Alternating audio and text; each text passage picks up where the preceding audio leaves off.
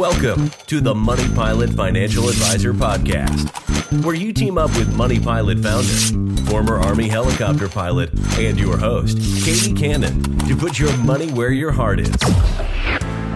Together, we'll tackle issues big and small so you can take charge and land your financial life.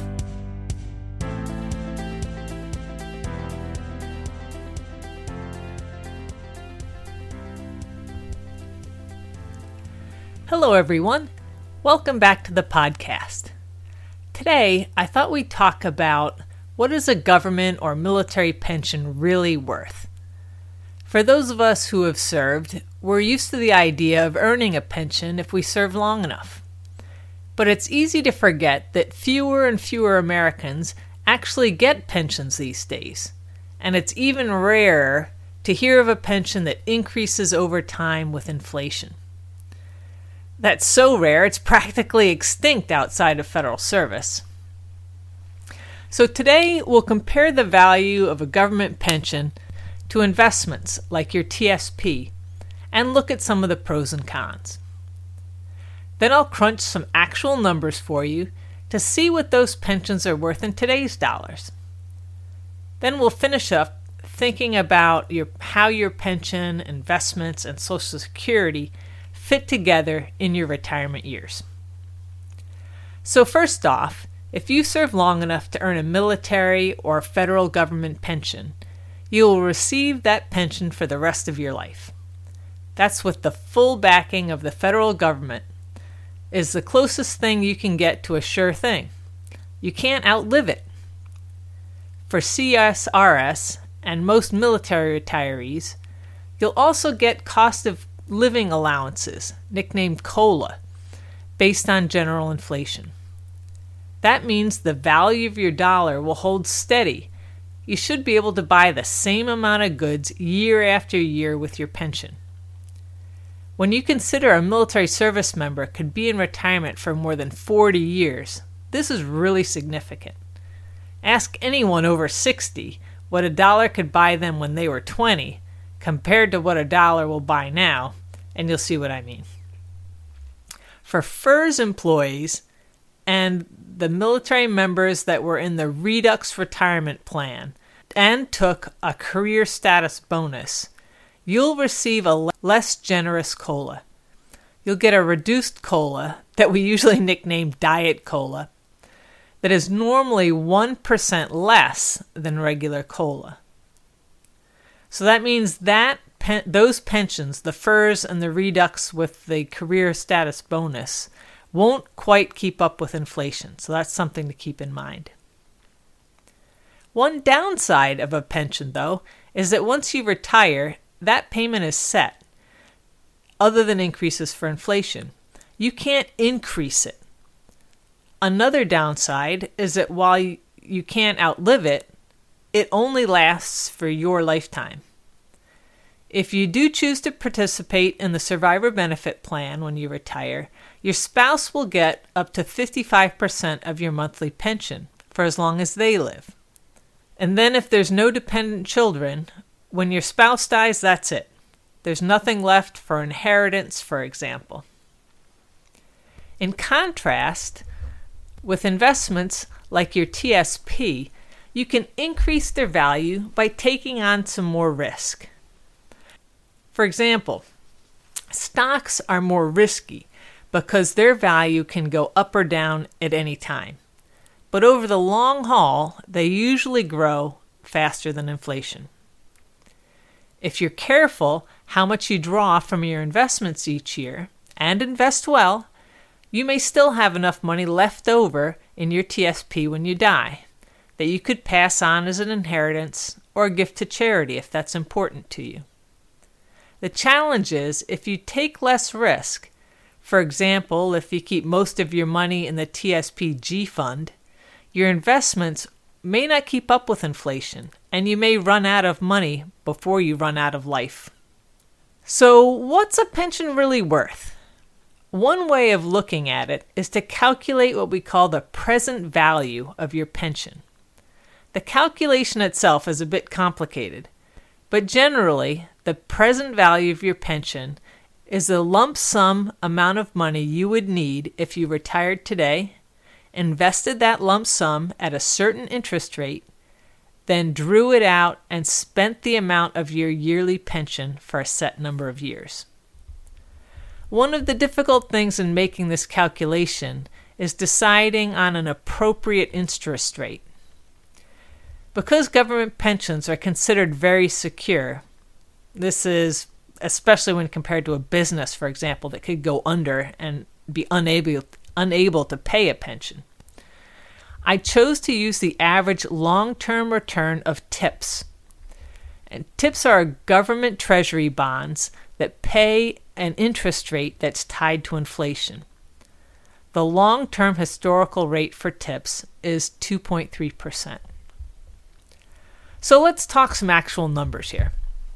If you're a military E7 with over 20 years of service, or a GS-G9, sort of depending on where you live, your annual pay used to calculate retirement is about $59,000. For a military service member that serves 20 years and retires at, say, age 42, getting 50% of their base pay in retirement, their retirement pay will be just under $30,000. And they'll have an additional life expectancy of another 40 years. The present value of his or her retirement pay is over $750,000. That is, during those 20 years of working, he would have had to save up more than $750,000 to have that income stream on his own. That's an incredible value. In our example, the federal FERS GS-89 employee retiring at age 57, which is typically their full retirement age, with 30 years of service, would have a yearly retirement pay of almost $20,000 and could be expected to live another 26 years. The present value of their retirement pay is almost $380,000. If they had accumulated 40 years of service by age 57, the present value of their retirement is about $500,000. For an Officer 05, retiring at 42 with 20 years of service, their yearly retirement pay would be $57,000. The present value of that is almost $1.5 million. For FERS GS 1314, retiring at 42 with 30 years of service, that's about $730,000. With 40 years of service, almost $975,000. That's closing in on $1 million. You can see that this is some serious money, and that doesn't include Social Security or your other savings and investments like TSP.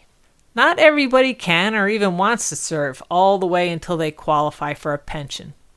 But as you decide whether to stay or whether to go, this can give you an idea, a hard dollar figure, to help you decide if it's worth it for you to stay.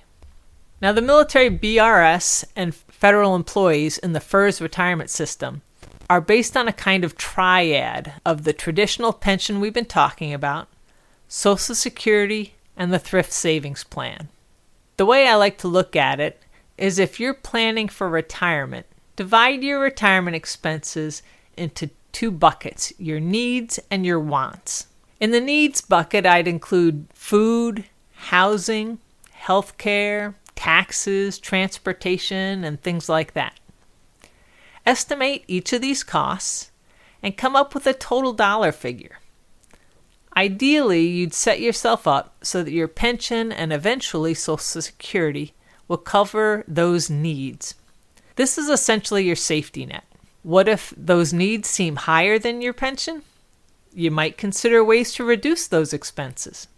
For example, for housing, you might downsize, move to a cheaper location, or pay off your mortgage before you retire so you don't have that expense. If you retire to a state with lower taxes or one that provides tax breaks to military retirees, you might reduce your taxes. You might reduce transportation costs by driving a modest, older, and paid-for car.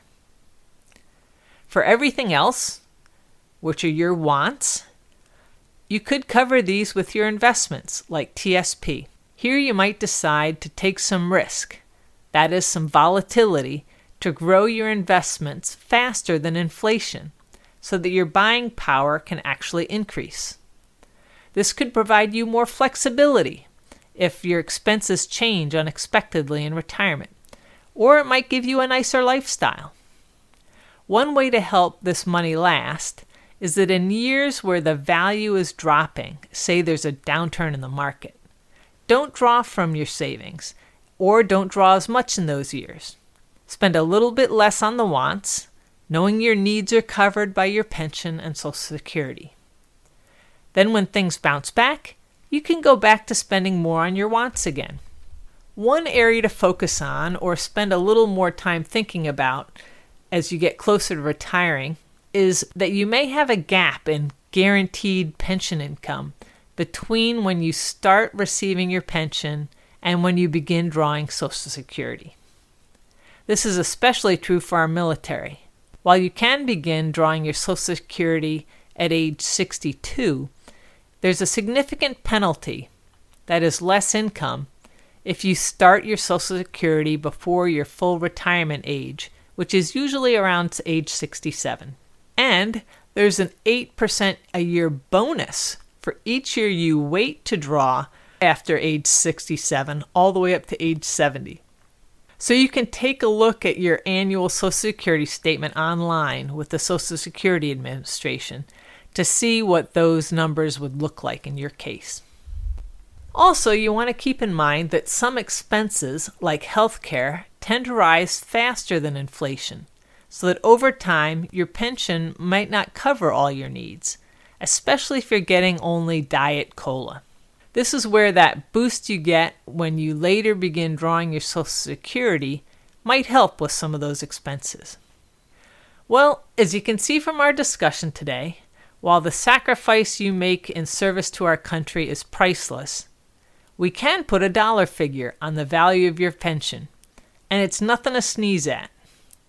If you consider the present value of that pension, along with your savings and investments in TSP, you very well may retire a millionaire. As always, I hope you found today's episode informative and helpful. If you have any questions or are curious about the present value of your particular pension, just reach out to me at Katie, that's Katie, at moneypilotadvisor.com. And we'll talk to you next time. Thank you for joining today's podcast. Like to find out more? Visit us at moneypilotadvisor.com. Let's team up and land your financial life.